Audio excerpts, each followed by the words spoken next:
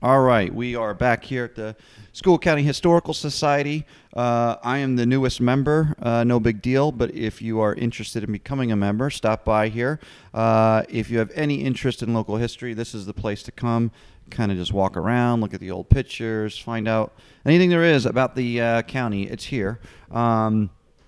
Also, as you guys know, our generous sponsor, Cackle, and Darren J. March Financial Services.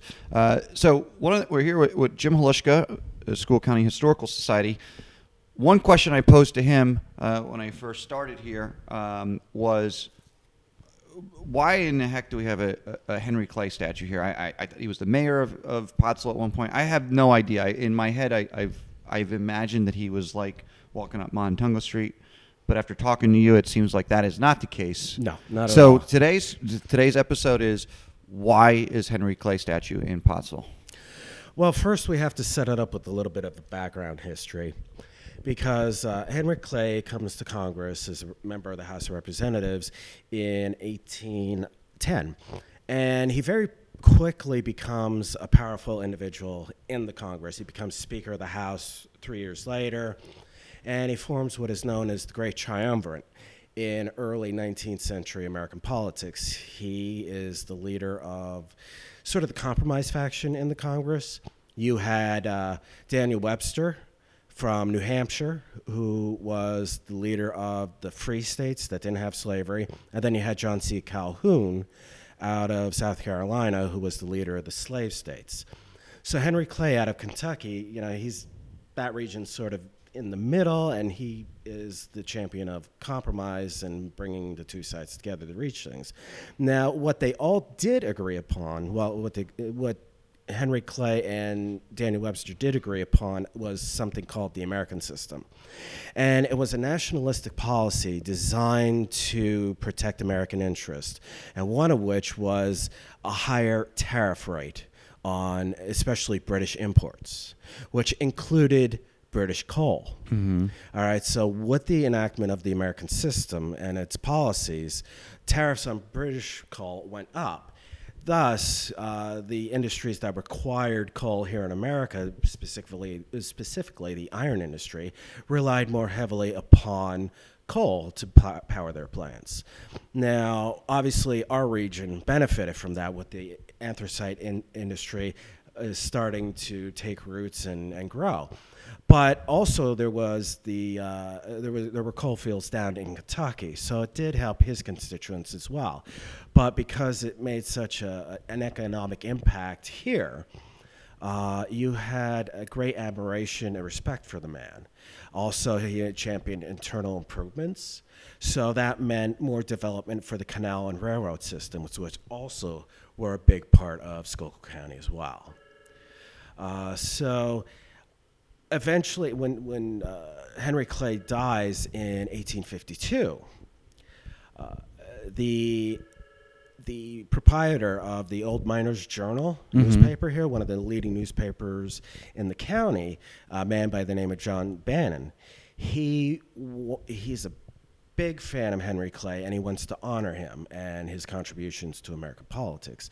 So he and another gentleman by the name of Samuel Silman, who was actually the originator of the idea, he was a local coal operator himself, they started pushing for the idea of the Henry Clay statue to be erected here in Pottsville. And so Bannon, because of his influence, was able to run with it more. And eventually they made it reality, and the monument was dedicated on July 4th, 1855, 3 years after Henry Clay passes. The historical record has no indication that Henry Clay ever made it to Schuylkill County. Yeah, I was just going to ask, was he ever here? No, he was no historical record whatsoever that he was ever in Schuylkill County at all. So it wasn't that, he came and made an impression that way. It was purely because of his policies and how they benefited all the industry here in Schuylkill County. Now, you mentioned the Miners Journal. Mm-hmm. I know you posted something on Facebook the other day, and it got a lot of likes. But the Miners Journal, my brain always goes to Minersville, but it was in Pottsville. Correct. And it was at the the YWCA? Correct, yes. That whole corner there is where the old headquarters to the Miners Journal was. That's how massive it was. And I mean, if you go to our Facebook page, you can see an etching of what the building looked like. It looked like a castle almost, a big palace.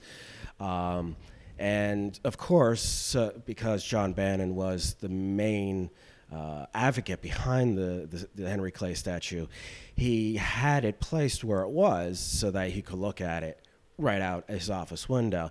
And even the position that it's in now, which way he's facing, that was not the original way it was facing. Oh. It actually faced south at first, but... That's towards Mount Carbon. Yes. Right, okay. Henry Clay faced south originally, but then Bannon said, no, I spin her around so I could see his face. So you had a little bit of a modern-day man crush on Henry Clay. You could say that, yeah. Okay. Yeah. It's in pretty good shape. I mean, do you know what it's made out of? How much it cost? Or I mean, so he paid for it, Bannon? Well, it was actually a fundraiser. Okay. All right. They conducted a fundraiser after the death of Henry Clay in 1852, and a lot of prominent individuals did step up to the plate. And eventually, in late 1854, early 1855, they had the necessary $36,000 to make the statue. That's a lot of money back then, right? It is. Yeah. But given the amount of money that there was in the county with the coal barons and such, it wasn't really too hard to raise that kind of money among that strata. 15 feet high, originally made of iron. And if you remember, in the mid-'80s, they had a campaign to refurbish the statue. The statue had become that like the statues over in Garden Sure, Square, the tarnish on it, and so a campaign ensued to refurbish the statue and give it the veneer that it has now, which would prevent it from being tarnished again in the future. Neat. Yeah, I actually have one of the prints that they sold as a fundraiser for that renovation program. Limited number of prints made, and I was fortunate enough through the years to pick one of those. Oh, that's awesome. Yeah. Wow. Okay, so now last question is: do you think Henry Clay had any idea like how much he was revered up here? I mean, did he? He knew he was respected by many. Yeah. I would imagine that, in the course of a congressional career, you get plenty of letters from advocates and opponents. So I imagine a few people wrote to him over the years saying, if it wasn't for you and your policies, that I wouldn't have the fortune that I do today. Right. So I imagine he had some inclination that he was appreciated in all the coal-producing areas of the United States at the time. Great. All right, guys. Well, hopefully you guys learned some facts here. You can bring it to your next dinner or cocktail party and seem really smart. Thanks, guys. Thank you.